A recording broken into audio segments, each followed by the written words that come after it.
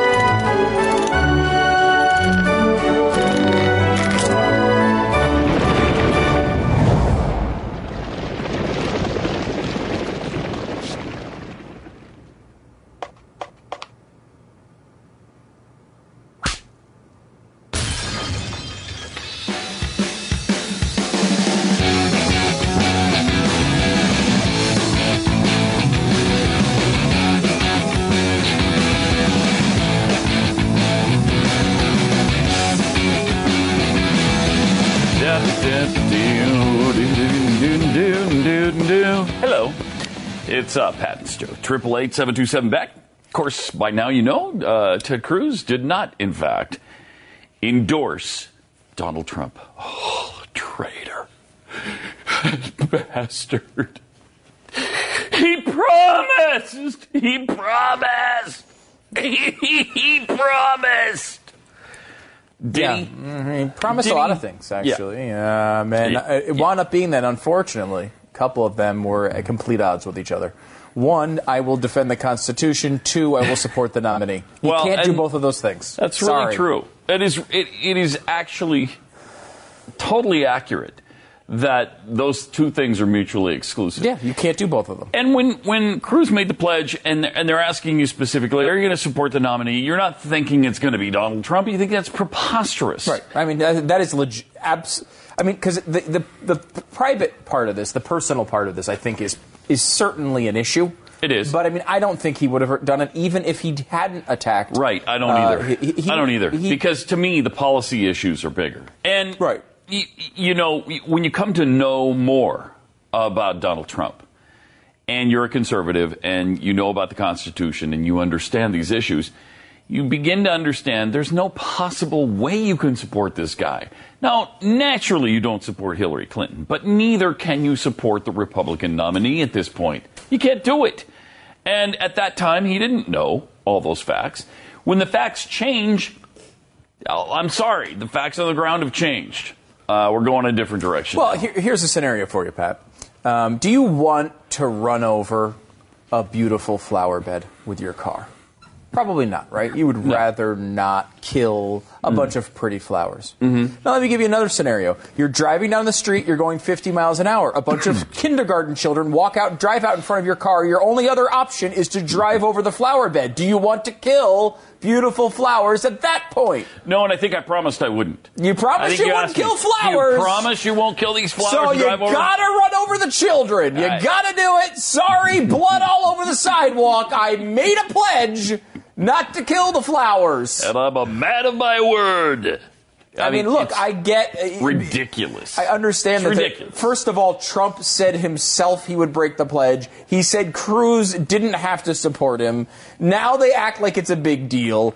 But beyond that, the problem with the pledge is not Cruz breaking the pledge. The problem with the pledge is Cruz taking the pledge. You should never, ever take a pledge to blindly support a party. It's stupid. You shouldn't do it. Trump shouldn't have done it. None of them should have done it. Trump backed out a long time ago. Trump backed out anyway, too. Trump already broke the pledge and said, no, I don't support the nominee at this point. No.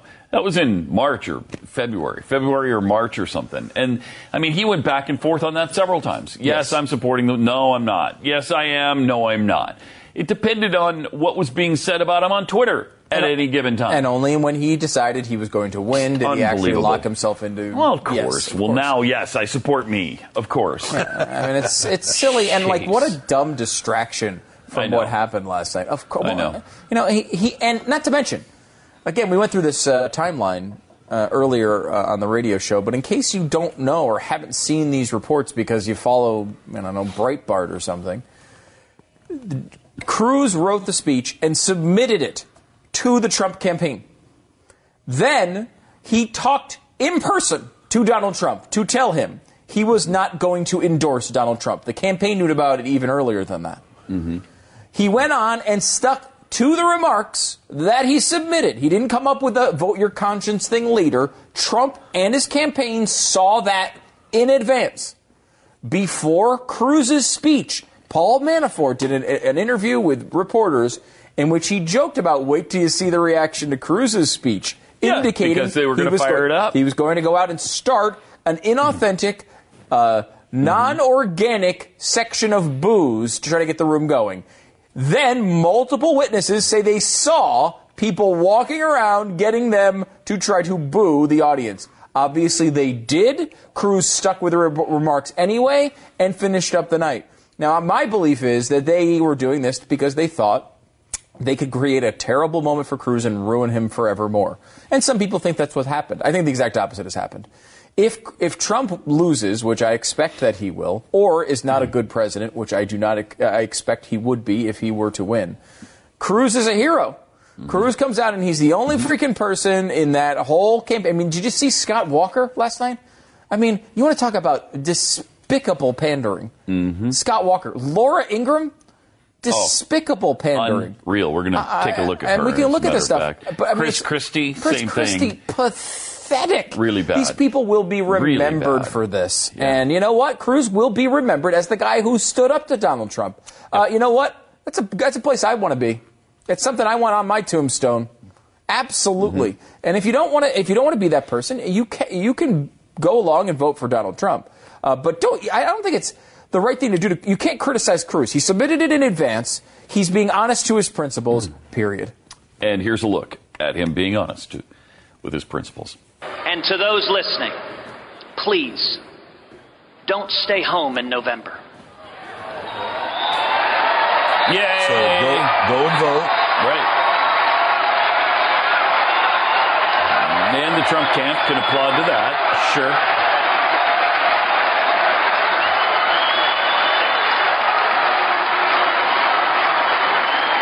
If you love our country and love your children as much as I know that you do, stand and speak and vote your conscience. Vote for candidates up and down the ticket who you trust to defend our freedom and to be faithful to the Constitution. Here comes the booing. And then But why boo? Because there's a smatter because there's some flaws in there too, which is not been covered. And it's interesting because at that point, I think they start to realize he's not going to endorse Trump, and that's when the chant begins: endorse Trump, endorse Trump. Or, I mean, it really took some balls to stand up to all that last night. Can we go to that last screen grab, the last frame there? Look at this for a second, because some of the witnesses were saying what the people who were going around saying boo, boo, boo, were, they called them the green hats. If you see, green hat, green hat, green hat, green hat, green hat, green hat, green hat, green hat. That must be the campaign. All over the place. The campaign volunteers. And those are the people they were saying were doing it. How about that? That's interesting. I hadn't noticed that until then. 3, 4, 5, 6, 7, 8, 9, 10, at least, in that photo. That's interesting. Okay. And I should note it, because I actually heard this on the radio when it happened. I was driving home and listening to the CNN feed or something on Sirius. Mm-hmm. So I didn't see this go down. But as I was listening to it, it was interesting because just hearing the audio, it did sound like there, especially initially, were a lot of cheers to go along with that. It wasn't universal boos when he said, vote your conscience. After a while, it became an issue where they started chanting and saying, endorse Trump. And at that point, it got more negative. But that also could be people criticizing the people saying endorse Trump. If I were on stage, I would be yelling at them. And you see by the Texas delegation, certainly this morning, he was very warmly received, Cruz, and I think he standing ovation when he came in. Anybody who is a person who loves liberty is going to, even if you want to vote for Donald Trump, see that as, you know what, we need people who are going to stand up and hold that line. Mm-hmm. This idea, and we all know endorsements don't mean much anyway. I mean, they don't. That's not what moves. Certainly, Ted Cruz's endorsement. What did Mike Pence's endorsement do for Cruz in Indiana? Nothing. Nothing. Nothing. The idea that Ted Cruz's endorsement is going to move the general election audience to vote for Donald Trump is absurd. Oh, wait. What about Sarah Palin in Iowa endorsing Donald Trump? That went well. Oh, wait. No. And then they disregarded her, and then he won. Yeah. You want to talk about exactly a freaking disaster. Palin did a tweet saying, Ted Cruz ruined his career. She'd know. Because she's got that path, man, has she paved it. She's paved a very steep downhill road into career oblivion. I'm sure she enjoyed it. So is Chris Christie. I mean, here's a guy who was really popular 6 years ago. I mean, really wildly popular. Yeah. And then we found out, unfortunately, who he is. But he showed us again last night on his comments on TED. We're staying low because Newt Gingrich is obviously still on stage speaking. But, Governor, I have to ask you your reaction to those chants of endorse, to what unfolded as Ted Cruz told delegates to vote their conscience. It was an awful, selfish speech by someone who tonight, through the words he said on that stage, showed everybody why he has richly earned the reputation that he has on Capitol Hill. Yep. I actually agree with that last part.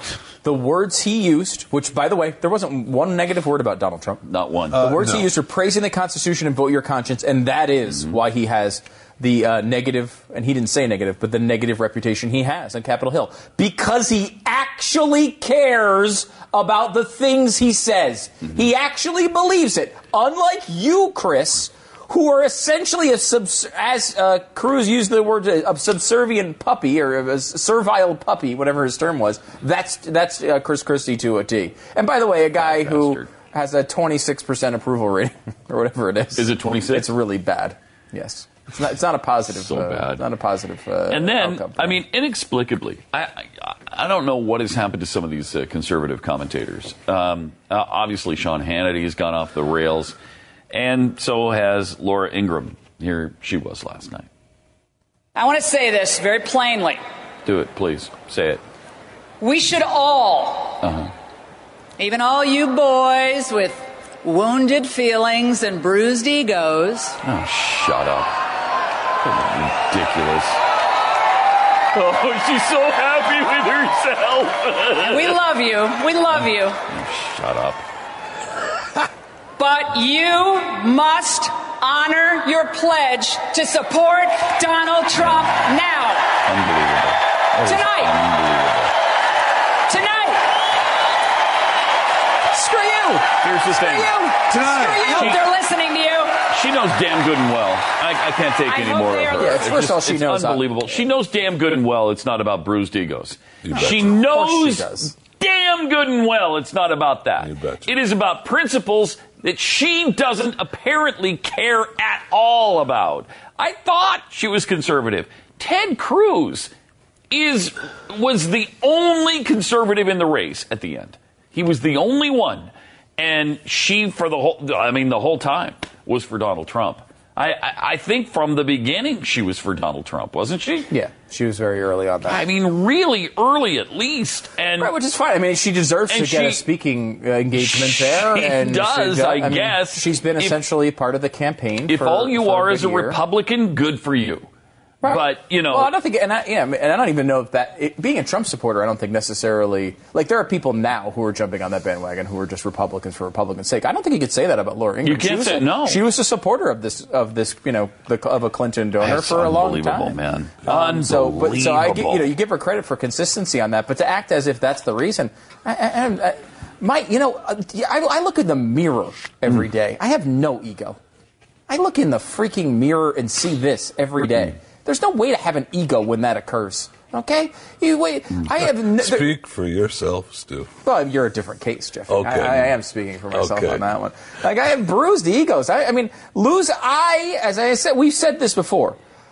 I expect to lose these elections with the candidates that I like.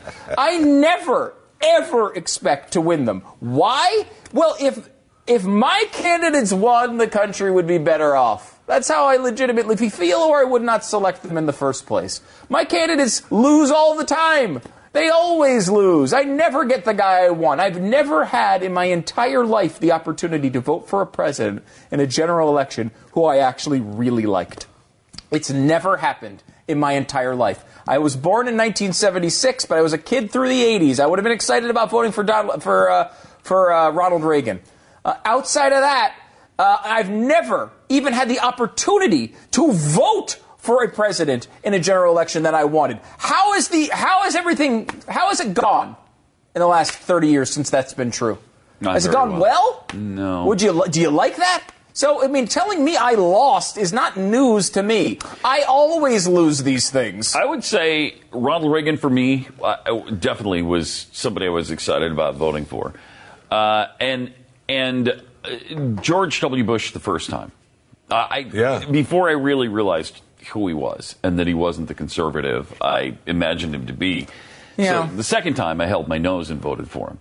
But the first time was pretty solid. Yeah, I mean, pretty solid. But this time with Ted Cruz, I would have been the most excited in my life, even more so than Reagan, to vote for this guy. And you can't. But here's a guy who stuck to his principles, and this is the thanks he gets from the Laura Ingrams and the Chris Christies of the world. It's really pathetic. But you know what? We got other things to worry about, like sometimes natural disasters. More than half of all homes in America are located in what are known as natural disaster danger zones. So skip your little bruised ego and prepare for one, because we know that's all you're about, a bruised ego. You can't go through these things. You can't go through life being unprepared.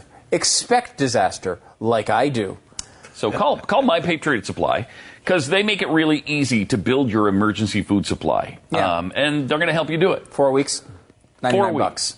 So, I mean, you figure, honestly, like 4 weeks is probably almost every contingency. I mean, there are some, obviously, what's the show you always watch? Walking Dead. You get into a Walking Dead situation, you're going to need more than 4 weeks of food. But outside of that, you're going to probably knock out almost everything that could go wrong here, and you're going to do it for less than $100. How many years has it been on Walking Dead? You're going to need like a 6-year supply if it's a Walking Dead situation.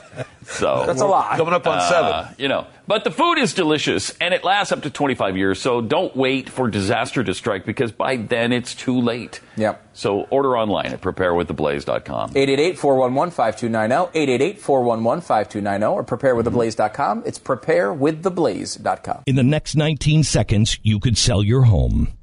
Okay, it's not going to sell your home, but you're going to take a big step toward getting it sold. Go to realestateagentsitrust.com and find an agent selected by my team, a professional who shares your values and speaks the truth. Sell your home fast and for the most money. Get moving at realestateagentsitrust.com.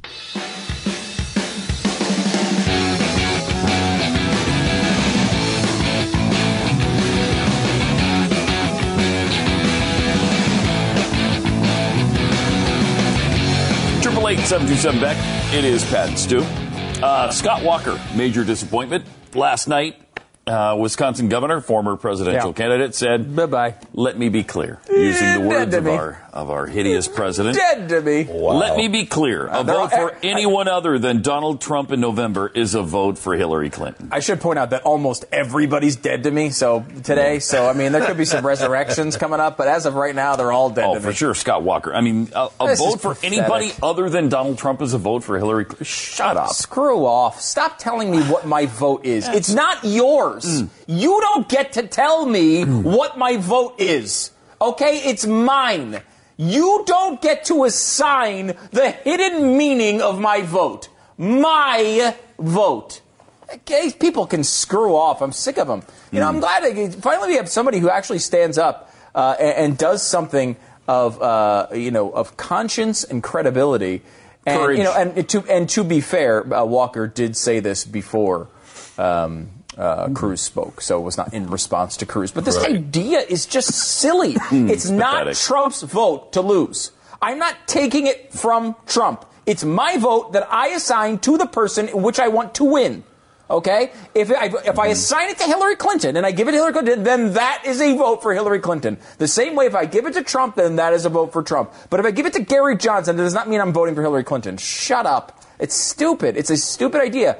And the idea, it is based on the exact things, and I know this is an ancient word that we don't use anymore, but conservatives used to complain about when it came to the way the Democrats looked at tax dollars. Oh, well, this new tax cut will cost the government $10 billion. Does it cost the government? It's not the government's money. It's my money. Okay? The policy would take less of my money away and give it to the government. It doesn't cost the government anything. Conservatives used to think that way. They do not anymore, apparently, Scott. It's just amazing, too, to watch the media on this continual. I mean, that's all anybody's talking about today is that Cruz refused to endorse. Cruz won't endorse. Cruz won't. Now he won't even say who he's going to vote for. Well, he doesn't have to. No. That's part of the greatness of America is my vote, like Stu was saying, is mine. His vote is his. I don't have to tell you. I don't have to share it with you. I don't have to go to the media and say, well, I'm gonna vote for the Libertarian candidate. I don't have to do that. And why do they give a rat's ass? Instead, there's not one single outlet except us that I know of saying that this was a principled position when it clearly was. I mean, clearly, the easiest thing in the world to have done last night is to get up and say, I endorse Donald Trump because I'm a Republican. I'm a Republican, vote for the Republican. Yes, and I will say that the second easiest thing to do would be to not show up at all. Pull a Kasich. Yeah. Right? Yes. Don't even show up at all. Or a Rubio. And that's Rubio didn't speak, did he? Rubio had a video message. Short video message. I don't think he endorsed in the message. I was told he didn't. I missed it. I didn't go back to look at it. But again, like that's the easy thing to do if you want to say I'm not with Trump is not get in the way. The hardest thing to do is to get in there and stand up and make a speech that, while not intensely negative on Donald Trump, not negative at all. Times very positive. He congratulated Donald Trump on He winning. said build a wall. He said build a wall. We deserve an immigration system that puts America first. Yes, build a wall. Stop admitting ISIS terrorists as refugees. Right. Trade policies that put the interests of American farmers and manufacturing jobs over global interests. Now, hello. And he didn't say one overtly negative thing about Donald Trump. The trade thing actually made me uncomfortable because I do not at all agree with protectionist trade policies. Now, what he said purely is true. What he said purely is, of course, we don't want to put globalist companies ahead of farmers. But, I mean, again, he doesn't have to say that. If he's trying to trash Donald Trump, he does not have to come out and make a statement that you could easily take as backing his trade policy, even though he doesn't really. He framed that in the way that was most positive to Donald Trump. Correct. He didn't come out and say, we need to stop, we can't raise tariffs. That's what he believes. He didn't say that. He said we need to not put farmers behind the eight ball on trade, which is a thing that Donald Trump could have said. Again, I honestly think, that this was not the plan of Ted Cruz. Ted Cruz, I think, believed he would go in there, say things that he believed, that at times generally seemed like they could agree with the Trump campaign, at times saying things that were a little critical but very mild, things like we have to stand up and not give in to hate, right? Things like that. And then in the end, the audience would applaud and it would be over. So he took his little stand, didn't endorse, but didn't hurt the party. I think that was Cruz's plan with that speech. Trump's people got the booing started. And because of the booing, it did nothing but help Ted Cruz. He went from this mildly critical and somewhat brave moment to not give in to the endorsement into an incredibly brave moment where he's standing up and facing down the boos and chants and saying constitutional things. Trump did nothing but help Cruz here. And while that's not going to be apparent for the next 100 days, because that's about how far we are away from the election, if Trump loses or if Trump wins and is not a good president, Cruz is going to look unbelievable in a few years. Someone tweeted this last night, and I think it's true. In 10 years, you're not going to be able to find a person who booed Ted Cruz in that freaking arena. They're all going to say they cheered him. It's going to take some time. It wasn't me. This is what you're supposed to do. It's a brave moment, and certainly not with the stakes of a Winston Churchill, perhaps, but it's that type of thing. When you're standing up against everyone who wants you to say the opposite, that's something we should be praised. It's something we used to praise all the time. And thanks to the agitators, the Green Hats, then at the same time, we've got Mrs. Cruz, Heidi, being heckled and surrounded by the Trump, Trumpers, heckling her, making her nervous. She gets escorted out by security, and they're screaming, Goldman Sachs, Goldman Sachs, Goldman Sachs, all around Heidi. Doesn't Donald Trump, isn't he going to have somebody from Goldman Sachs work on his... Yes, and no doubt multiple people. Wasn't that a Goldman Sachs guy? Yes, and he has done more business than Goldman Sachs than probably just about anybody else on earth. Yeah, I mean, as a billionaire real estate developer, of course, it's not on. There's nothing wrong with doing business with Goldman Sachs, by the way. Almost every company on earth does business with Goldman Sachs, one of the biggest investment banks on the planet. And by the way, Donald Trump has done business with them, and that's not a criticism. It's like saying, oh, well, he's done business with McDonald's. Well, everybody's done business with McDonald's. I mean, Jeffy, probably primarily. Wait, what? I didn't endorse McDonald's. What are you talking about? Meanwhile, Ben Howe is out raising some money, GoFundMe. He's got a crowdfunding thing in the hopes of producing a movie that will outline Trump's political rise and how he hijacked the GOP.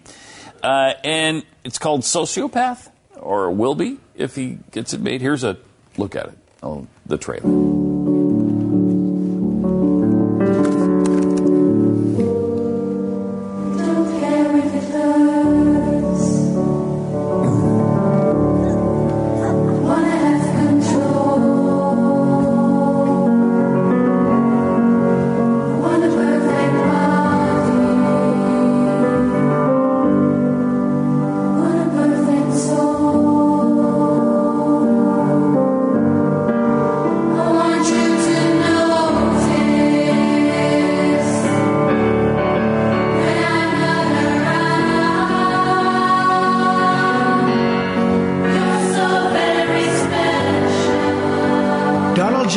Is calling for a total and complete shutdown of Muslims entering the United States. When you get these terrorists, you have to take out their families. Japan has a problem. Maybe they would, in fact, be better off if they defend themselves, including with nukes, yes. Saddam Hussein was a bad guy, right? But you know what he did well? He killed terrorists. If Saddam Hussein was there, would we be better off? Absolutely. I don't know what I said. I don't remember. Blood coming out of her, wherever. I've taken advantage of the laws of this country. I'm the king of debt. I'm great with debt. I don't know if I'll do the fighting myself or if other people will.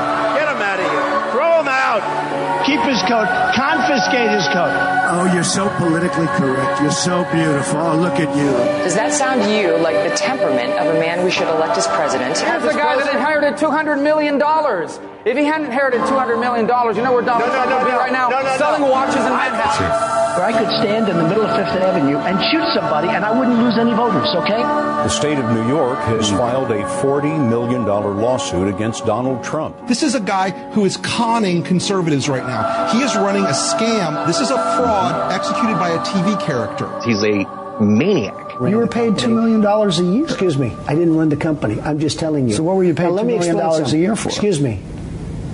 Because of my genius, okay? Man, the Sociopath. That looks. I hope that gets made. That needs to be made. Looking back at some of those clips and hearing those sound bites again, reminds you of just how unbelievably inconceivable this whole thing has been, start to finish, and how have so many people been duped like this? How is it possible? You ignore all of it. You ignore all of it. Why? Because he had a damn reality show? I mean, I can't conceive of how this happened. I just can't get my head around it. How did this happen? It's legitimately one of the most embarrassing things I've in my entire lifetime. Embarrassing, perplexing. Yeah, I've never seen despicable. Anything like I can't believe you hate Donald Trump that bad. But Trump. Yeah, but that's a good Mr. point. Trump is the man. Mr. Trump, that's a good point. By the way, can we get close up on the dress again? Let's get Ben making this movie. Because, I mean, really? Go there. That's really good. 888-727-BECK. More Pat and Stu coming up. Even Bill O'Reilly, who calls everybody by their last name.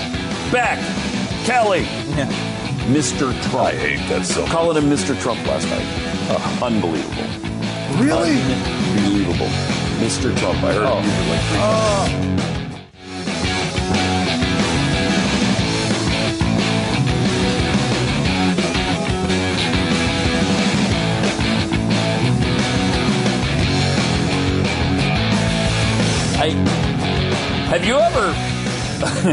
Have you ever watched a Republican convention?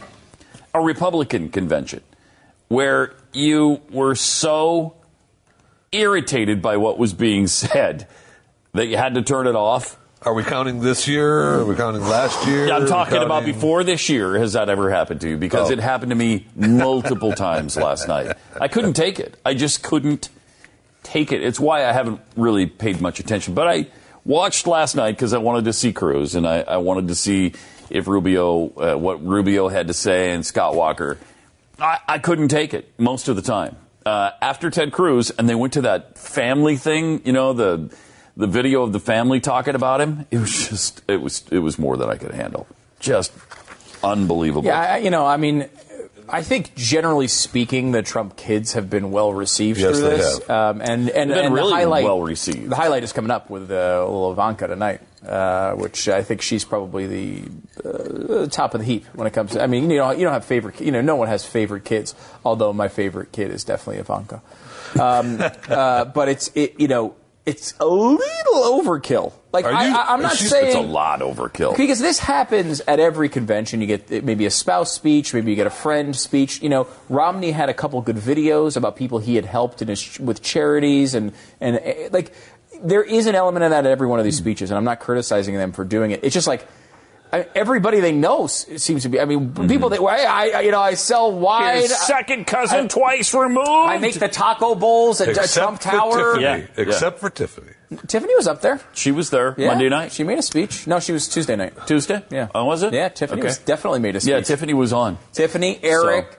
Donald Jr., Ivanka, Melania, the Trump winery lady, one of their employees who helped him out was on drugs, a casino investor last night. I mean, it's just like, I get it. Have any of the strippers from the casinos come in? No. Sadly, no. Huh. They're behind. They're back tonight. We also have. Don't forget, and I don't want to downplay. Downplay her because it's tonight. We don't know. She might be the top of the list after tonight. Dr. Lisa Shin. The Lisa Shin? Yes, Dr. Lisa Shin. How did they get her? Because she is the, of course, National Diversity Coalition for Trump. Right, and I didn't want to insult anybody's intelligence by saying that, so I'm glad you did. But yeah, Ms. Chin is on tonight. Yes. Yes. And her position again is, of course, the National Diversity Coalition for Trump. That's what she's going to be speaking about. Which is a big coalition that everybody loves. Oh my gosh, so very much. A coalition so big, he's polling at 0% with blacks in Ohio. That's how big the diversity coalition is. It's pretty big. All the way up to 0. Now, it's weird because Dr. Lisa Shin, it says here, even in the bio, that she worked to support Donald Trump's candidacy from New Mexico all the way to Cleveland, Ohio. She's doing a dang fine job. Fine job. Can I address one other annoying thing that keeps being said Go ahead. over and over again in the campaign? And look, this is a minor point, but it's infuriating to me. The idea that Donald Trump got more votes than any other Republican candidate in a primary. That's bugged you for a while. You've been bothered by that from the beginning. Number one, it's meaningless, okay? Yeah. I don't know if anyone realizes this, but populations increase, okay? Now, that doesn't explain the entire increase. Wait, are you saying that America today has more human beings than America in 1776? Yes. Is that what you're alleging? Right. So, yes. Because we had 3 million people then. Right. And it's more now, Pat. So you're saying that the president who would be elected today would have more votes than George Washington. Right. George freaking Washington, the founding father of our nation. Yes. So let me explain how this works for anyone who, for some reason, falls for this. All right. Number one, population increases. So the only people that it could possibly be, the only elections that it could possibly be compared to are the last few. Okay? Yeah. Let's say from 2000 on. I mean, there's no way any Republican victor would have more votes than anyone before 2000 because there's no matter what happened, because of election growth. So that's number one. But you might say, well, okay, what about the other elections? Well, let's take a couple of them out right away. 2004, for example, was an incumbent. So he basically ran against nobody. So you're going to take 2004 out. 2000 was probably too old, but there wasn't really. There was a small battle at the beginning against John McCain, but it was over pretty quickly after 3 states. Yeah. Pretty much over. 2008. I can't even remember anybody who was running other than Bush and McCain. Yeah, I think Forbes ran. Oh, yeah, Forbes. I think was in that one. I think Steve Forbes But again, there was no real competition. Right. 2008, there was a decent competition between McCain and Romney, Giuliani for a while. However, Giuliani never really competed when it came down to states. Duncan Hunter. Let's not forget Duncan Hunter. Duncan Hunter did not really compete. He was there, but he did not compete. So essentially came down to, again, it was over basically by Florida, which is state 4. I think that year may have been state 5. 2012, basically the same thing. Romney dispatched with Gingrich and Santorum fairly quickly. Gingrich basically after South Carolina. That fell apart for Gingrich. And Santorum hung around for a little while as a general competitor along with people like Ron Paul, but it was over fairly quickly. This is the falsehood that is encapsulated in this argument. Donald Trump is bragging about his inability to put away his competitors. The reason he got more votes than everyone else is because the contest lasted longer because it took him a long time to win it. Yeah, right. This is not something to brag about. It's something to be embarrassed about. The fact that it took him 30 states to win a competition that took everyone else 5 states is not something to brag about. Yet every single speaker says this as if it's a positive. It is not a positive. It's just meaningless. It's less positive. than it's positive to the Trumps listening. If it was just population, they love it. If it was just population, it would be meaningless. It is less than meaningless. It's actually a negative. Yeah. It's actually him showing his weakness. But he does that all the time. Yes. And Hillary Clinton is helping him. She has now come out with a new ad highlighting Donald Trump's praise of her. This is going to happen over and over and over again. There's so much from this guy's past that they're going to use against him. And this is just one of the things. And they'll say, well, this is positive campaigning. Look, we're just using things he has said about Hillary. And he said all these great things. I know her well. I know her husband well. I like them both. She would make a very good president. She's using all of that in a brand new campaign ad featuring him. When has that ever happened? When do you ever have that in a candidate? Yeah, no, it's funny. It's unbelievable, man. But this is the guy we're all supposed to get in line with. Now, it happens in primaries. It does happen in primaries. It never happens in the general. No, it never happens in Come general. on. It is amazing. By the way, we had a really, a lot of people, and I've been part of this, to admit my own weakness. I've been part of this, and occasionally accusing Donald Trump of saying some negative things, maybe some hateful things, some dishonest things. But there was a moment of love at the speech last night, and I think you need to see it over and over and over again. Big fake kiss. Here it is. Like, look at this. Take a look. It's right in there, and then Pence pulled away. Oh, look at that's cute. Look at that. That's cute. Look at that. Look, it's that's a romantic, nice little moment between the two of them. Yeah, that's nice. Look at that. He tried to kiss, and Pence pulled away. Get off me! He really did pull away too. He did. Yeah, he did. Just a little hesitant. Okay. All right. It's weird. You got to love the guy. You really do. Weird moment. More Pat and Stu coming up as you take a look at the kiss that almost was. What do you think about that compared to the Al Tipper kiss from conventions past? I think this is more romantic right here.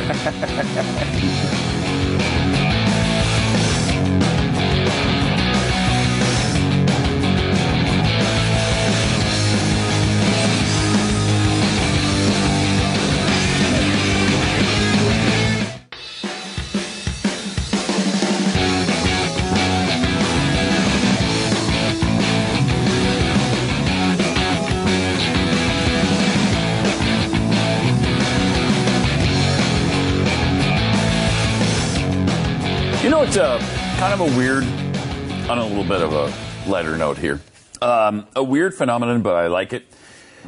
Movies that open on Friday, on Thursday. Yeah, I don't. Do you notice that trend? It has happening a lot. Instead of, they debut on Friday, it opens June or July 22nd, and yet early previews July 21st. Yeah, at like 7 o'clock. I'm going to a 7 o'clock showing tonight of Star Trek Beyond. Oh, you are? Oh, yeah. Nice. I want to see that. Thanks for the invite. Looks really good. Limited opening 2 weeks from the grand opening. No, I'm excited about that, actually. It looks good. It does look good. It does. I got to say, this new batch of Star Trek movies are pretty freaking good. I like them. Good. Yeah, I like them a lot. Good. And I'm not a nice Star reboot. Trek fan. I don't consider myself a big time fan. They're just good movies. Yeah, they are. They're just good movies. They're fun. So I'm kind of excited about that. And then a week from tomorrow, and the Dinesh D'Souza thing has some stuff tonight. Is that tonight? Mm-hmm. Some early previews start today. Okay, because that looks really good too. And it's not exactly a documentary, I guess, right? No, there's some acting going on. And there was last time too, but I think there's more in this one. Yeah, I think you're right. So. I think the reason they do that is because it inflates the reported numbers. Because they probably figure they're going to get a certain percentage. The most of their money they're going to make is going to be in the first weekend, the first couple weekends. So why not, get a little bit extra? They'll be able to say at the end. And that's why they open on Thursday? Yeah, it's not in the official weekend numbers because they take that out. But by end of the weekend, they still have more money. I don't think they care if it's in the official weekend numbers. They have more money in their pockets. Right. Which is smart. Which is why they used to do, and it seems like you used to open, like in the summer especially, on Wednesday. Yeah. But they would say it was like Wednesday, July 20th. Mm-hmm. I don't know why I think kind of weird. There's probably that feeling of people being like, I got to see it early. Yeah. There's like an exclusivity. Like I'm getting away with something. Yeah, exactly. Exactly. It kind of is that way, I guess. Now, a week from tomorrow, the new Jason Bourne debuts, July 29th. Jason Bourne, fourth appearance as the Amnesiac Special Ops agent. There was another movie in there somewhere with a different guy, though, right? It was Bourne, I don't know. There's the Bourne Identity, Bourne Supremacy, Bourne Ultimatum or something. What is this one called? Jason Bourne. I know. Jason Bourne. There it is. It's just called Jason Bourne. Watch it while he peeks. Here's a peek at it. You'll no longer be yourself.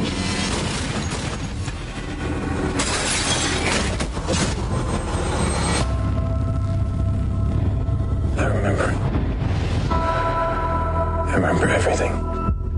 Remembering everything doesn't mean you know everything. Tell me.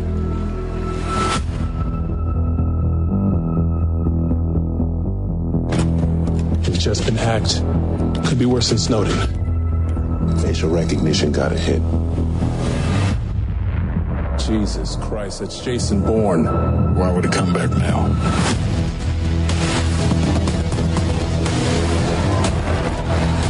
There's a demonstration in front of the Greek Parliament building. I think she'll use it as cover. They tracked you. We gotta move.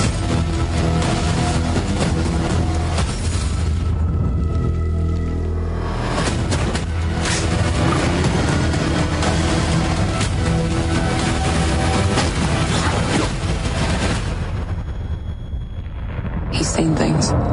He knows things. What if he's not coming for us? What if it's something else? I volunteered because of a lie.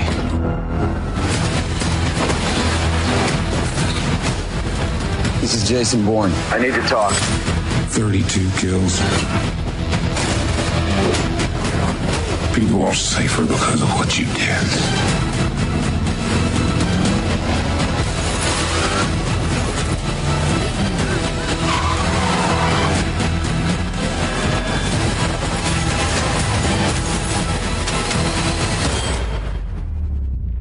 You're never going to find any peace. Not till you admit to yourself who you really are.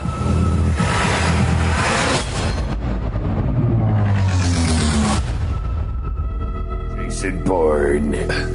That looks great. Man's a good shape. I love the Bourne series. And supposedly he has 25 lines in the movie, and he's being paid $25 million. $1 million per line. Capitalism, baby. Capitalism. So Matt Damon made 3 Jason Bourne movies. Okay. Yes. And that's when after that he decided he was done. Oh, he didn't did? want to do anymore. Okay. So they did the Bourne Legacy. Bourne Legacy, okay. With Jeremy Renner. Yeah, and then come on. And so then he decided, for this one, you know what, maybe $1 million a line isn't bad. I guess I'll come back. And he did. And he did. So I guess they're going to kick something off with Renner too again. Now, at the beginning of this series, I thought Matt Damon as some, super incredible spy guy, a CIA operative. Come on, no way. But he actually pulls it off pretty well. Oh, yeah. I think he's really good in it. Really good. Yeah, he's convincing. It's a weird series in that, he never seems to actually be doing any spying. He's this big spy guy. There's a lot of killing. Yeah, but it's seemingly really just him upset that he used to spy. Right. Yeah. Pretty much. That's pretty much the whole series. He's never actually doing any of the things that you think he's known for. I'm upset that they taught me how to spy and kill everyone I came in contact with. So I'm going to go kill everyone I come in contact with. I'm going to use all that wonderful training that I supposedly hate so much to kill everybody. It is kind of a weird backward series, but it's good. It's well done. And, I love it. I like it. And honestly, do we really need to hear any more words out of Matt Damon's mouth? No. Jeez, I've heard enough. Yeah. Especially in real life. Yeah. 888-727-BACK. More Pat and Stu is inevitable.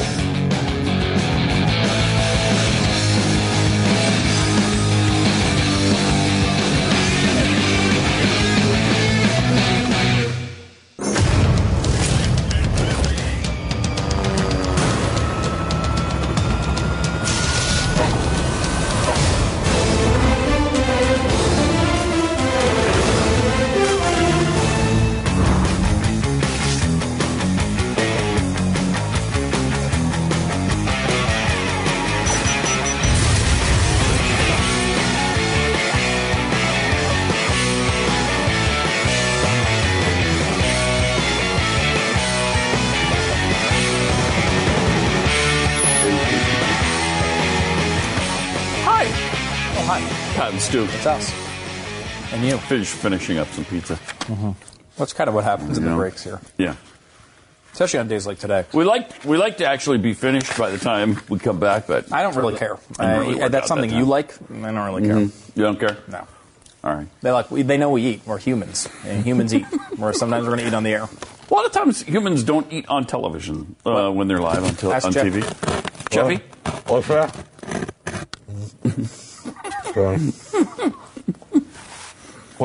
Hello? Hi. Okay, that was good. You covered it pretty well there, Jeff. Thank you. Quick news flash for you from CNN. Cruz refuses to say he'll vote for Trump. Yeah, he was asked in the in this thing today. They said, "Will you vote for Donald Trump? Not endorse or support. Right. Will you vote for him?" He said, "I will not vote for Hillary Clinton." There you go. That's what I say too. Good for him.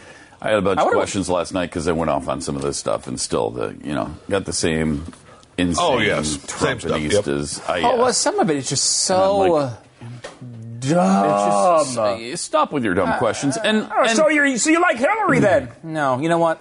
If you asinine. Spent, I don't know, 4 seconds looking. We just aired, we're in the middle of airing a series, a 4-part series on the scandals of Hillary Clinton to 10 million people. No, I am not a Hillary supporter. But it's like these people are so dumb. Yeah. I think it's... and people are like, you're calling the Trump followers dumb? Some of them, yeah, really dumb. Like the dumbest people I've ever encountered in my life. Yeah. Now, not all of them are that way, but many of them are. Particularly the idea that you're going to come and say, that people now, they're all about this, the pledge today. It's like, look, If you want to say that Ted Cruz had a problem with the pledge and he's breaking the pledge, I think that's probably fair to say. I mean, my issue with him is entering into it in the first place. It's a terrible thing to promise. You shouldn't promise things that you're not going to go through with. And so there's some criticism, I think, that can be leveled on Ted Cruz, but not from a Trump supporter. I mean, unless you're also saying, by the way, my guy's terrible on this one, too. Unless you're saying that, he broke the pledge long before Ted Cruz broke the pledge. He said Ted Cruz did not need to support him, and he didn't need his support.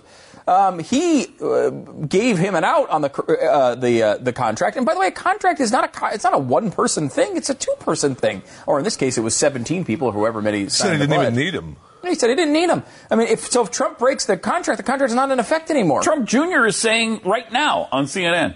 That they don't want Ted Cruz's endorsement.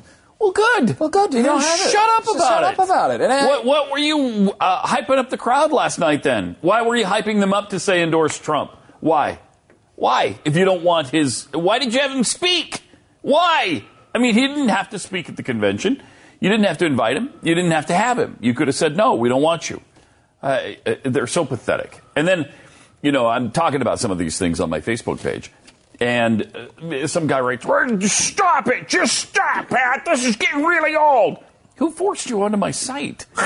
Who the hell? That is a lot of that happens. Who forced you? It's like a predatory. Do loan. I have people out there? You have a predatory Facebook page, Pat. Yes. Wow! Mm-hmm. Wow! Sad. That is just putting a gun to people's head. Yeah, just be like, you say, read my stuff. Get on Pat Gray's page right now. Wow!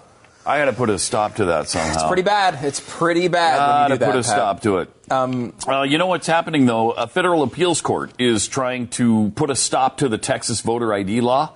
This is something that's also inconceivable to me. I don't understand it. A federal appeals court ruled yesterday that our voter ID law violates the Voting Rights Act and ordered changes before our November election.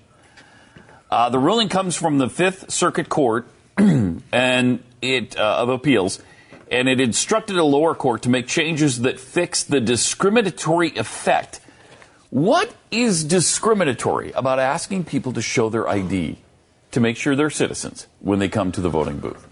What the hell is discriminatory? First of all, black people can't get IDs, so that's number one. All the black people are going to be left out. Number two, Hispanics cannot get IDs. Number three, Indians cannot get IDs. The Chinese, Number four, Muslims, the Japanese. Chinese, Japanese, Irish, none of them can get IDs. Here's the interesting thing. All those people have IDs.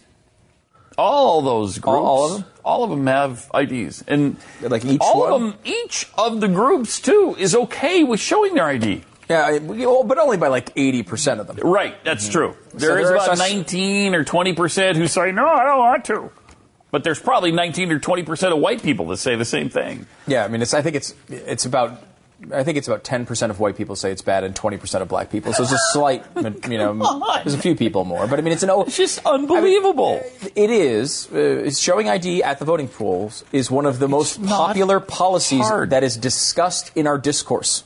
That's how it's more popular than almost every other thing that we talk about. It's something like 80 some odd. It's low 80s, I think, overall, who agree with it. Then there's a few percent that don't, and then there's a few percent that have no opinion. But I mean, it's overwhelmingly popular. People just inherently realize this is not an irrational request, particularly when and certain states, I think Kansas was one of them, that implemented a voter ID law. Decided to throw a bone to the very few people who disagree with the policy in general and say, okay, well, look, yes, is it possible that someone might not have enough money to get an ID, they don't drive, they don't have any cash? Yes, it's possible. So we'll put in a circumstance that if that is you, you can come get a free ID and we'll get you one.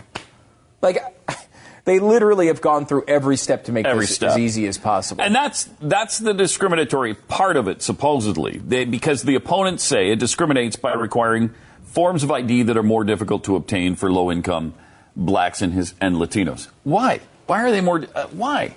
That is so insulting to blacks and Latinos to say, sorry, you guys, obviously, we can't let you drive. And get a driver's license. That's way too hard for you. I mean, you know, that's ridiculous to say that you could get a driver's license. You're a minority. I mean, we can't allow that. Is that what you're saying? Because they all have driver's licenses, almost all of them, or a state ID of some kind. And because, like you said, you can get a state ID, a state-issued ID for next to nothing. Yeah, in some states it is actually nothing. Hard. Because they wanted to eliminate that argument. Right. You know, like, look. It's just really and the other side of this is like, well, we very rarely will find cases of voter fraud. Well, first of all, it's not as rare as they say it is. But second of all, they don't measure it that way. Like, they don't know when all the fraud... If it was... Right. Like, it's like saying, well, we don't... You know, how many times is, someone... does a crime get committed? Well, we can't get an exact number on that because a lot of crimes get committed and we don't know. Mm-hmm. We don't know if they were committed or not. We haven't caught them. When you don't catch them, it's sometimes difficult to know. How many red lights have been run in the country? I don't know. Because we don't catch everyone who runs a red light. It's impossible to know how many people run red lights. Yeah, if you go by the number of tickets issued. Right. You'd say it's not that big of an issue. It's actually kind of rare that people run red lights. Well, that's not true. How many times do people speed in the United States? Well, I don't know exactly. We don't issue a ticket every time someone speeds. At least 15. Well, at least 15 times. We know that. 15 times. At least 15. Well, and there are some times where police officers don't issue tickets when they pull you over for speeding. Those are pretty rare times. Those are rare for males. Yes. They're not rare for females. Very true. My wife gets out of every single time. Every single time. Does Lisa? She get out of it every time? She's a mixed bag. She's gotten out of some. I don't know what she does to get tickets. Oh, she gets the camera tickets, though. That's what kills her. Well, she does get camera tickets. See, the camera tickets is not racist. If you sass the officer, you're going to get a ticket. Yeah, and I do not ever do that. I don't think she does really either. But I mean, there are moments where you're really frustrated about it because. Oh yeah. We're all human. Can you connect with that at any level, Pat? I know it's hard. It's a hard concept. Not hard for me to. No, I connect with that pretty easily. This is kind of interesting because in this video, which has already been viewed more than 1.2 million times on YouTube, McLaren sports car runs through a stop sign and gets his windshield smashed in by I guess a longboarder or skateboarder. Here's a look at what happened.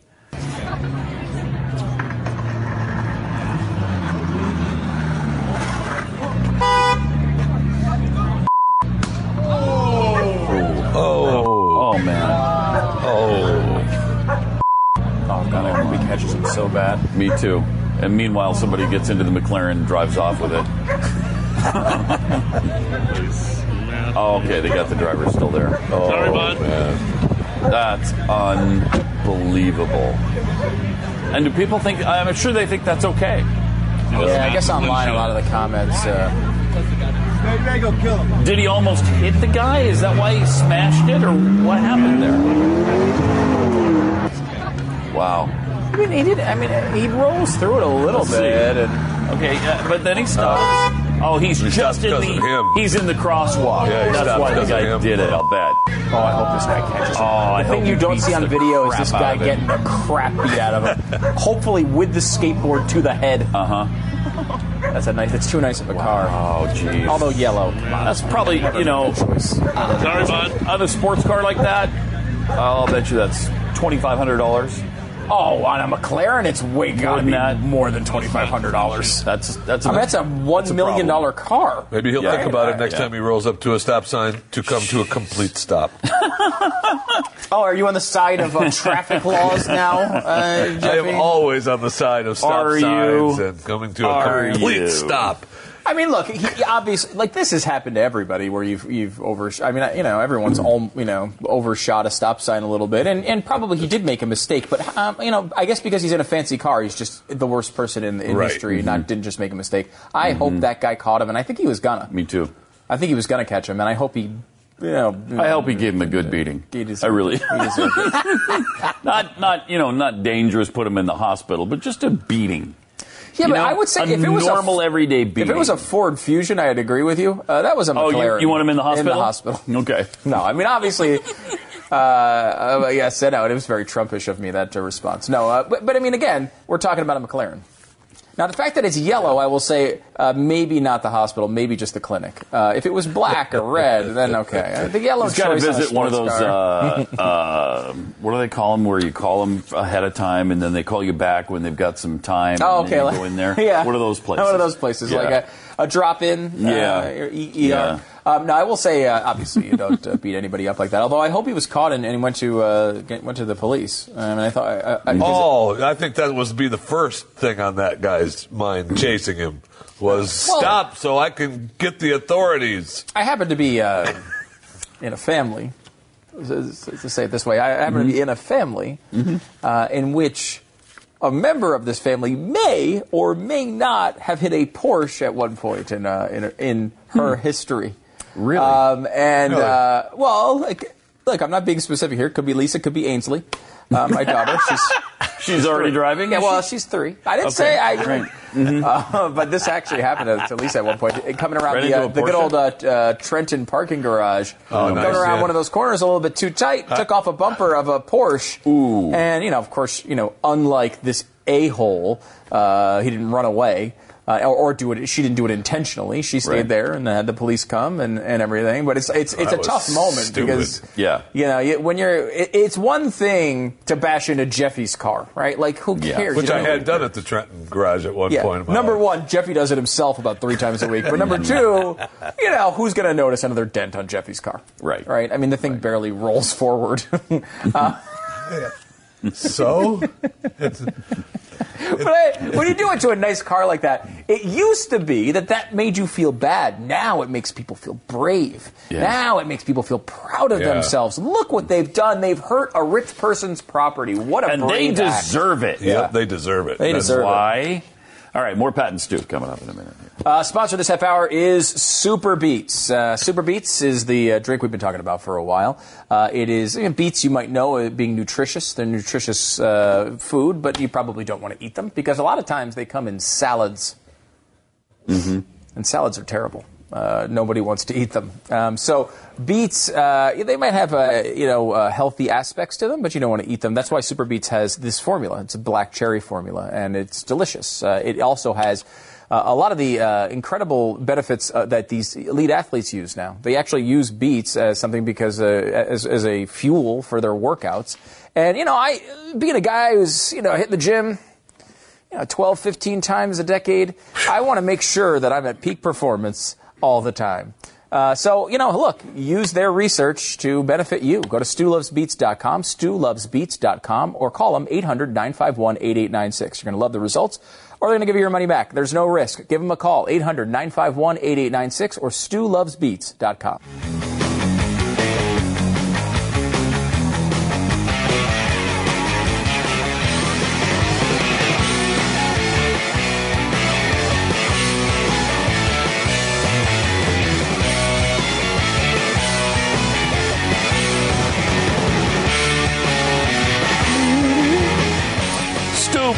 How do you feel about, you don't have a second grader yet, but soon you will. Zach is what, 5? Yeah. 5? Wow, 5 already. He's 5 in August, so he's almost 5. Holy cow, 5 years old. And he's not in second grade yet? No, that's not. I know. Have you had it checked? Because we've recommended that multiple times. You have, and I haven't listened. Oddly. Yeah. I might want to have him checked. I don't know how many stories we have to do, Stu, but... How many things do we have to discover about this kid that are wrong with him before he finally heed our advice? Get him checked out. I'm pretty sure he doesn't need to be checked. I mean, when they do... And the kid's not even driving yet, right? No. Good. I mean, Pat's willing to give him a break on the driving, but I'm saying second grade by 5? I mean, by now he should have graduated from high school. Really? Yeah. All 6 of my kids have graduated from high school by the time they were 5. Yeah. All 6. Well, he's not 5 yet. That's till next month. Okay, well, he's got some time. He's got some time. That doesn't mean you shouldn't get him checked. How would you feel about in second grade, so he's 8 years old, so he's got 3 years from now, to be studying LGBTQ history? Be okay with that? No. And it's not because, I'm homophobic. Yes, it is. Of course, that's what you claim. It's just that I don't think I want them learning anything about sex.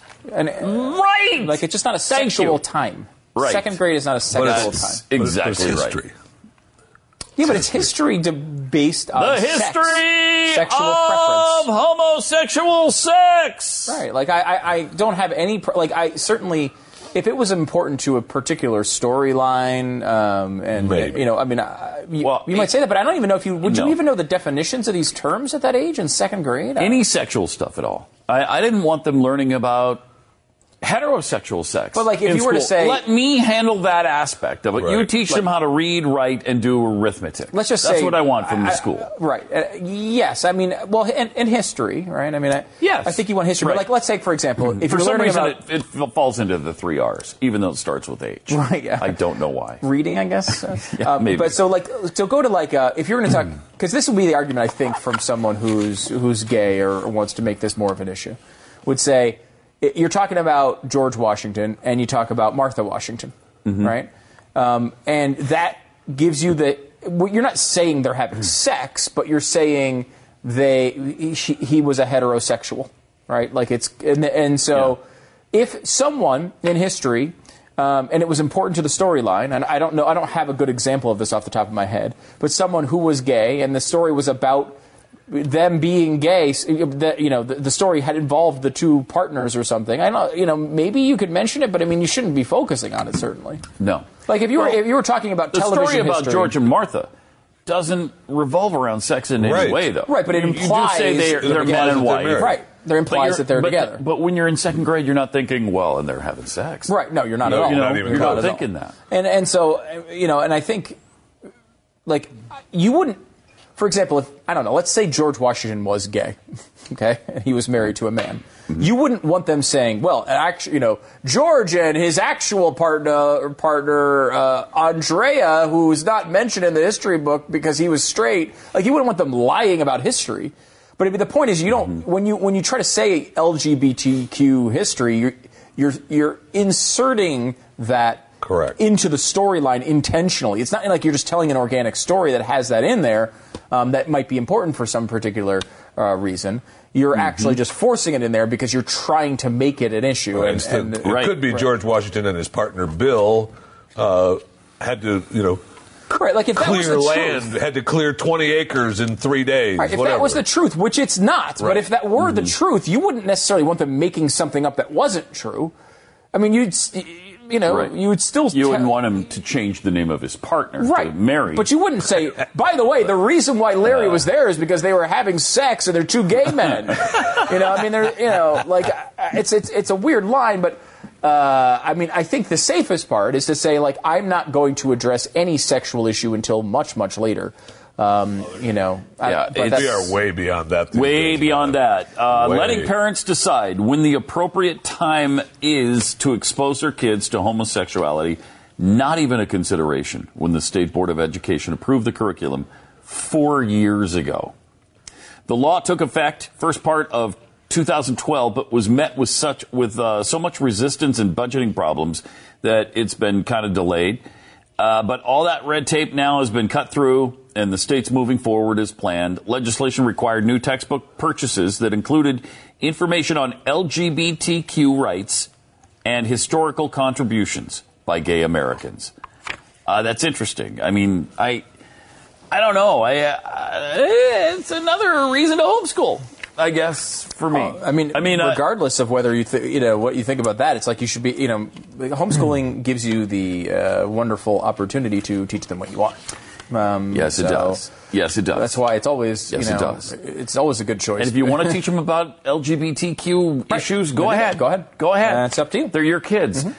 And I certainly want that addressed by me and my sensibilities rather than the school and its. Yeah, because I think, like, there's this thing, let's say sex education, for example. I have not seen a poll on this in a while, but my instinct on the poll would be that obviously Democrats would be very for it being taught in public schools. Right. Most independents, I would say, would probably be for it being taught. Probably be a good split on independents, I would guess. But I'd say it would lean yes, is my guess. We can look this up. I don't know. And I would say Republicans probably lean no, but it's not like 4%. I bet it's like 30%, 20 to 30% of Republicans. Sex education, just general at any point in their childhood, not at second grade, but like high school, Is there any sex education?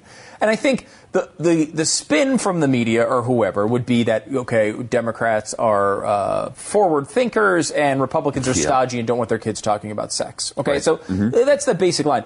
I tend to think that what school is for is to teach you basics to get through life in general, like, reading, writing, arithmetic, basic things. I mean, it would be nice if they did more basic things like, understanding your accounts and investments and things like that would actually be much more beneficial. But in reality, a lot of it comes down to things that kids or even adults wouldn't want to learn about on their own.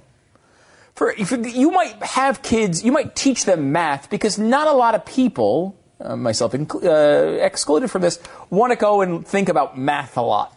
It's awfully boring. Do people want to necessarily learn about history? Some history is interesting, but a lot of it isn't. Do you want to learn the way to properly phrase verbs and conjugate? You don't want to do that necessarily, although it's a function of life you need, right? People are interested in sex. They actually really enjoy it. It's something that people pursue on their own. They're going to spend a lot of time thinking about it, a lot of time trying to figure it out their entire life. And pursuing it. It's going to be like one of the main things they do throughout their entire lives. And I think it's similar to how I feel about religion in that I actually would rather have the parents teaching the kids about it than teachers. No offense to teachers, they're not bad people, but it's a very specific, individual thing. And it's not because I'm stodgy and don't think kids should learn about sex at some point. It's just like, I don't know that I necessarily want it in that context from those people. In fact, for prayer at public school, I would like to see a moment of silence. So if you want to pray, you pray in your way. And you go ahead and do that. Yep. And if you want to just stand there and be silent. You just want to sit there and be silent, go ahead and do that. Yep. If you're an atheist and you don't believe in God, go ahead and just sit there. Right. And we've said this before. It's like, I don't necessarily want my public school teacher teaching theology to my children. That's going to work out worse than them just shutting up about it. Yeah, you're right about that. So, I mean, it's a weird line, and I think that's kind of my line on sex education, at least at some level. Let me ask you this, though. Yeah. Can you name me a historical contribution by a gay American? Gay American historical contribution. The first one that popped into my mind is not an American, but very important to American history, which was they just did the movie on him from World War II. Yes, not an American, though. Not an American, but that was the first one that popped into my head. This does exist, though, right? I mean, it does exist. I just don't. And maybe that shows why this is necessary. I just don't know if it's necessary in second grade. Yeah, I think that's true. I don't know that I could tell you a lot of historical figures that were homosexual. And I think you would have to do a lot of speculating because a lot of people didn't. It wasn't talked about. At the and time. Nobody was open about it. Very few, anyway. That's true. It's very true, and I think there are. It's a tough subject, and it's a hard one A lot of movies are coming out about this, and I hate to say hey, I'm learning my history. This is an argument, I suppose, to teach it more. But there have been movies that have come out recently, and I'm trying to think of what the heck was it? Because we've been talking about this a lot. How there. Alan Turing was the one I was thinking of, by the way. But he's not, as you pointed out, not American. But if you go back and you think, we've talked about this many times. In modern entertainment, there is a much larger focus on those types of relationships. What used to be called, I don't even know if it's okay to call them alternative lifestyle. Oh, my gosh. Oh, wow. Is that hateful now? Oh, my God. Alternative lifestyle? Are we able to dump that? Are we on It's just a lot shorter than LGBTQ. It just gets long. But, you probably could say gay, right? Yeah, yes. Gay, whatever it is. And I think that there's probably a lot of films and things that are telling true stories from history where they've uncovered that now. Alan Turing, the story wasn't known for a long time because people kept it hush-hush. So I think that there could be an element of that that probably could be told. But it does seem when the differentiating factor, telling the story of Alan Turing is valuable for young people. the sexual part of that story is not valuable until they're a little older. It's not a second-rate story. No, not even close to the movie's an R-rated story. movie, right? I mean, or no, maybe PG-13. I don't know. But, you know, it's a story that's meant, I think, for people who have matured a little. Because and honestly, like, I don't know that you even handle those issues well when you're a kid. I mean, you're making fart jokes. You're not going to handle the intricacies of these relationships well. Exactly. I think until you are, I mean, maybe that's not a focus. Jeffy? Really? Really? There's a ton of jokes that I could make, but we're all out of time. But I'm actually seriously out of time. I wasn't even going to tell a joke. I was going to be. All right, go ahead. What is it? No, let's just go to break. So anyway, I mean, if you want to go to the joke land, I'll go down the joke land too. No, please don't. I'm asking you not to. Okay, so an LGBTQ. No, please. What we're saying teacher is stop. Goes.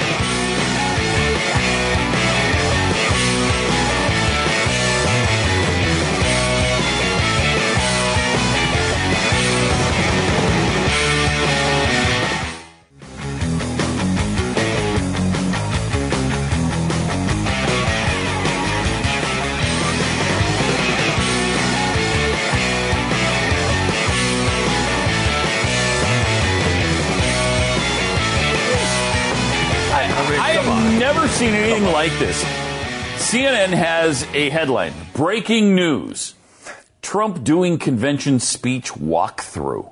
And there he is with his entourage. They've got him on stage with his entourage, his daughter Ivanka and a bunch of other advisors and 1,000 other people just standing there. They're just standing there at the microphone looking at the auditorium. That's all they're doing. They're not even doing a walkthrough. How is that breaking news? Well, they are. He's been trying to figure out the lighting and what he wants on the stage. Yes, he has. But I mean, that's what they're doing. I mean, so all of them are? All three networks are there right now. Oh, my God. Hey, guess what? That's unbelievable. You got one that isn't there right here, The Blaze. Right. We are not showing you Donald Trump's walkthrough. So put that in your pipe and smoke it. That's a new commercial for The Blaze. The Blaze, the place that won't show you Donald Trump's walkthrough. Really something. Though I will say you are missing out on some pleasing Ivanka Trump visuals. Aesthetically pleasing. She's very pretty. And she is pretty. She's because most likely scenario, right? I mean, betting markets, prediction models, everything shows Trump at maybe about 30 to 35% chance of winning this election, which is significant. I mean, he's got a good chance. But if he loses, the star that comes out of this is Ivanka. Like, I mean, she seems to. I mean, she's obviously quite pretty, seemingly very smart. If she hits a home run in this speech tonight, this is going to be a big moment for her life. Moment. Yeah, I mean, it really is. She's going to go from, hey, I know that lady, she's Donald Trump's kid, to her own person and a big star in her own right. Because it's all set up for her tonight. All the pins are set up for her to knock down. If she has a good speech tonight, it's going to be really, it's going to be big. Now, she could obviously be mediocre here as well. Oh, but I mean, she does seem really smart. She does seem, well-versed. She's also the one who's supposedly been talking Trump out of some of his more unacceptable social positions. It sounds like she was behind the Pence thing, maybe. The Pence thing. She and her husband were behind the Pence decision. The Planned Parenthood funding. Yeah. That was were a they big talking one of him out of hers. that? Yep. Because he wanted to no funding. That was his instinct, and she's like, no, don't do it. Say that they do a lot of good things. So, I'm not saying she's going to be my conservative hero by any means, but she has a chance to be a big, big, big star. Laying the groundwork for that reality show, baby, Ivanka. I think she's actually, in many ways, above that. She seems infinitely smarter than her father. It's not even like she seems, and from what I understand about her history, she was very much, did a lot of it, especially early on in her life, kind of on her own. Like, she didn't necessarily want to be the Trump's kid until later on when she realized it was dumb to take that position. She should take all the free money, because that's what I would do. I wouldn't even get to the point where I could run a business. I might not even figure out how to complete sentences if I was a son of a billionaire. I'd be drunk in Paris right now. Oh my God, totally. I'd be drunk in Paris. Hilton? Nothing. 888-727 back. That was quite naughty. Well, I was thinking France, actually. Oh my God, I didn't even think of that. Yeah. Hey, we're going to send human DNA into space to back up our species so that we never become extinct. Oh, good. Yeah, good. that's great. Quick question. Second thought. Should we become extinct? Don't we deserve it? Quick question. Yes, we do. Watch the RNC And this the answer, week. of course, is yes we deserve it. We deserve it. Some do. I mean... never mind all of us. Anyway, if we become extinct, though, and you've sent this stuff into space, who retrieves it? I don't understand how this works. Well, we hope that another species right? shows up and they retrieve it. Okay. All right. And they say, hey, let's see what... Oh, never mind. Hey, is this what used to be here on this planet? Let's replant it. You know what? I just picked that up, I don't know, a couple of years ago out in Galaxy 14. Just throw it away. Yeah. I didn't worry about it. And you know that's what would happen. It'd be in some alien's garbage disposal. Just throw it away. All right. For mental floss, historical reactions to air conditioning. We promised you this yesterday, and so we're going to deliver. Some crank in Florida. When Dr. John Gorey was treating victims of yellow fever in the 1840s, he cooled his infirmary using a method that involved hanging a pan of ice from the ceiling. That's pretty much air conditioning, right? But eventually, his supply of ice ran out. Then he began tinkering around with things, and in 1851, he received a patent for a refrigerating machine that made both ice and cool air in 1851? That's pretty cool. I didn't know that. Yeah. I recently bought a evaporative cooler. Yeah. Are you familiar with these? Right. Jeff? An evaporative cooler? Oh, yeah. It's a swamp cooler, right? Swamp cooler. Yeah, that's what they were calling it, a swamp cooler. Yeah, we used to have it in Utah because almost everybody has swamp coolers there. At least they used to back in the 80s. I don't know if they still do. But it's so dry there that you just use the swamp cooler and it cools your home fine without central air. For a home, really? Yeah. Because this is like for like outside. Okay, yeah. So they also do that outside, but it essentially just spits out water, right, out of your...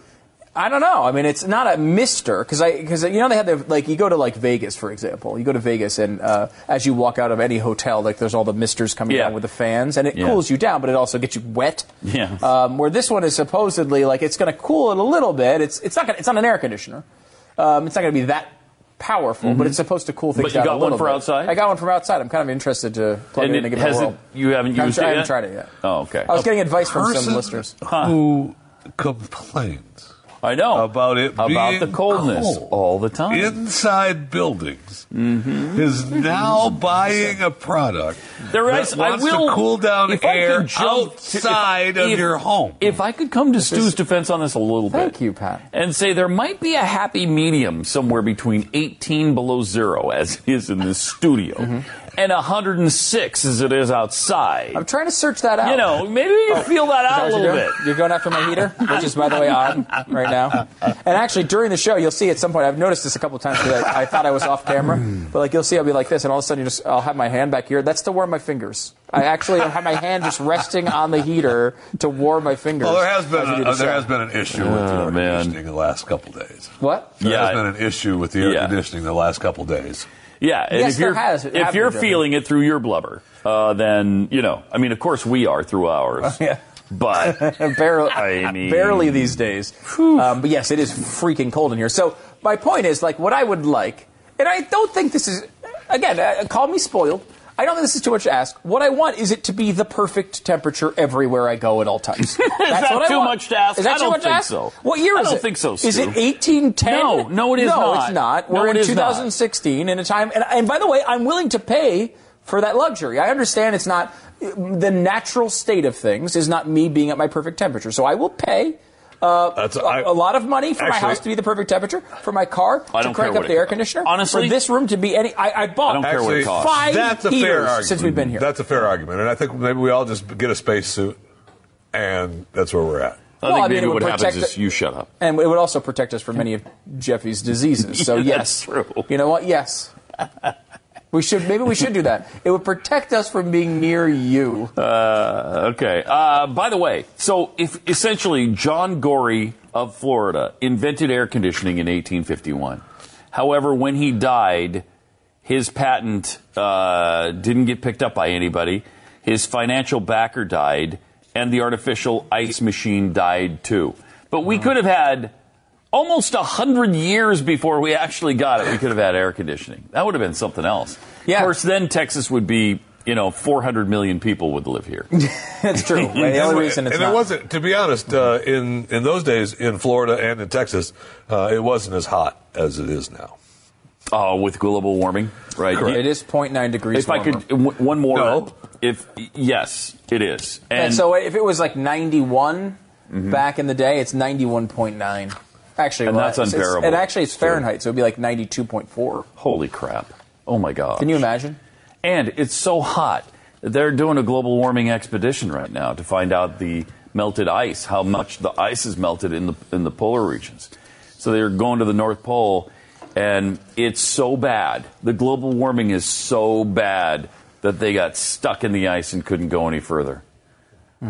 On the way to find out how melted the ice is. And they're jam-packed, stuck in ice. And it's at least the second time that's happened. The oil companies making the ice so cold to keep them away from the truth.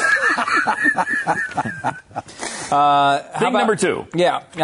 By the 20th century, the world was ready for air conditioning. It was always ready for air conditioning. It just didn't have it. It had been installed in the New York Stock Exchange building first in 1903. And had its public debut in 1904 at the St. Louis World Fair. That's pretty early. That's earlier than I thought. Yeah. The official fair book noted, a refrigeration plant installed in the basement has the capacity to reduce the temperature in the building to 70 degrees, even when the mercury may be in the 90s outside. That's a pretty good air conditioner even today. It is. It is. Visitors not aware the building was artificially cooled were struck with wonder and were unable to account for the very perceptible change felt in the temperatures. Can you imagine? You would. It is this in 1904, you would. That would be like pretty weird to you. The president apparently didn't like air conditioning. Carrier installed an air conditioning system in the White House for Hoover in 1929, replaced that unit with a better one in 34 when Roosevelt became president, but FDR was no fan. In a memo, Carrier employee Logan Lewis wrote that the president had a strong dislike of air conditioning and never hesitated to say so. Gosh, the guy was wrong on absolutely everything, including air conditioning. Very true. Very true. 727 back. We'll be back with more patents, too, because it's inevitable. It's right here. This is the heater. So I just put it right here. In the midst of too much air conditioning.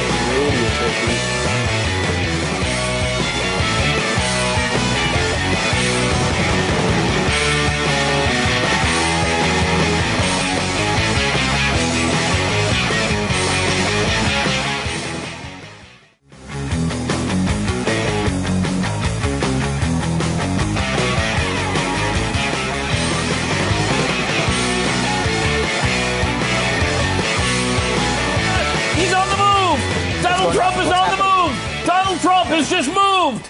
Donald Trump at the convention doing a convention walkthrough. Breaking news on CNN, MSNBC, and Fox News. He's on the move again. He just walked across the stage. He's over by the microphone now. And I don't know what he's saying because the sound is down.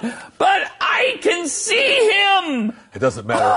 He can see Donald Trump. It doesn't matter what he's saying. Right now you're seeing, for all of you questioning his ability as president, if he were to win this election, see how he's running everything there on that stage, walking around, pointing, flailing his arms around, making sure his arms a couple things of times. are getting done. And that's what will happen with the Trump presidency. Right now, he's making conventions great again.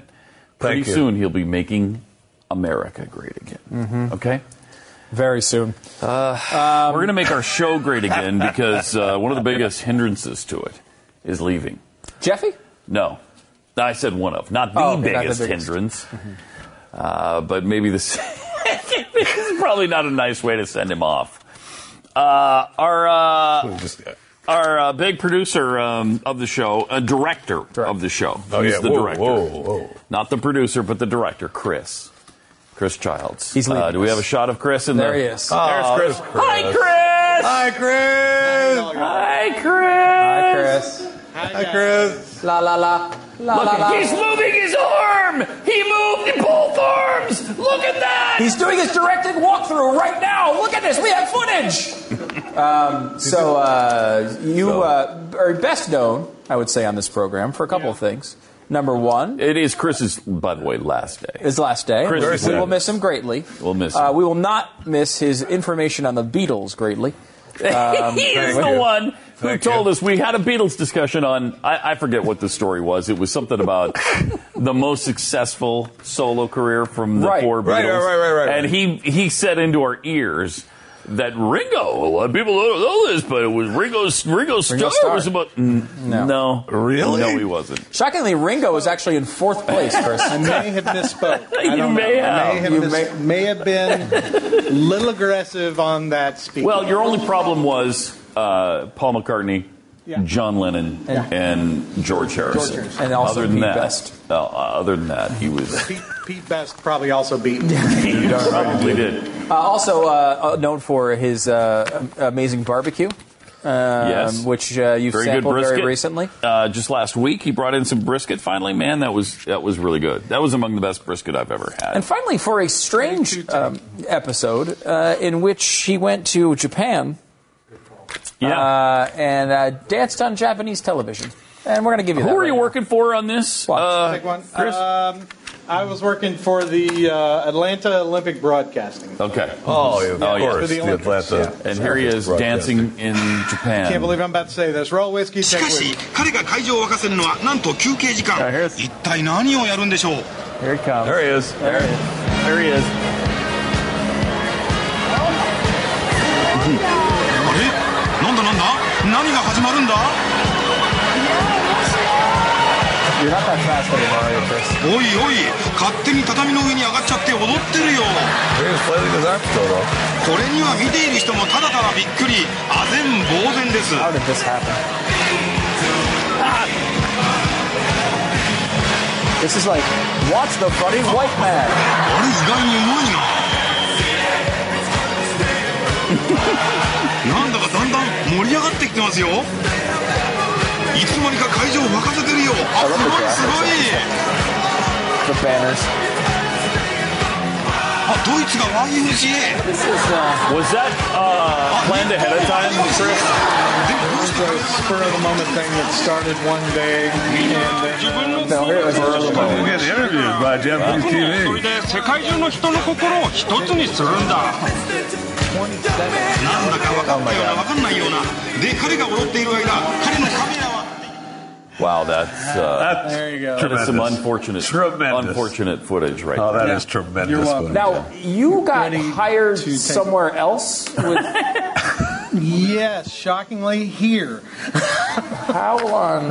And now you've been hired somewhere else as well? Yes. Have they seen that footage? Wow. Some have. We could probably get that to your future employer here before you leave and kind of get that over with. And then you wouldn't be leaving. Moving expenses get lowered. Yeah, but if that happened, then I would stay here and y'all have to put up with me. That's a good. All right, we won't send that. Then.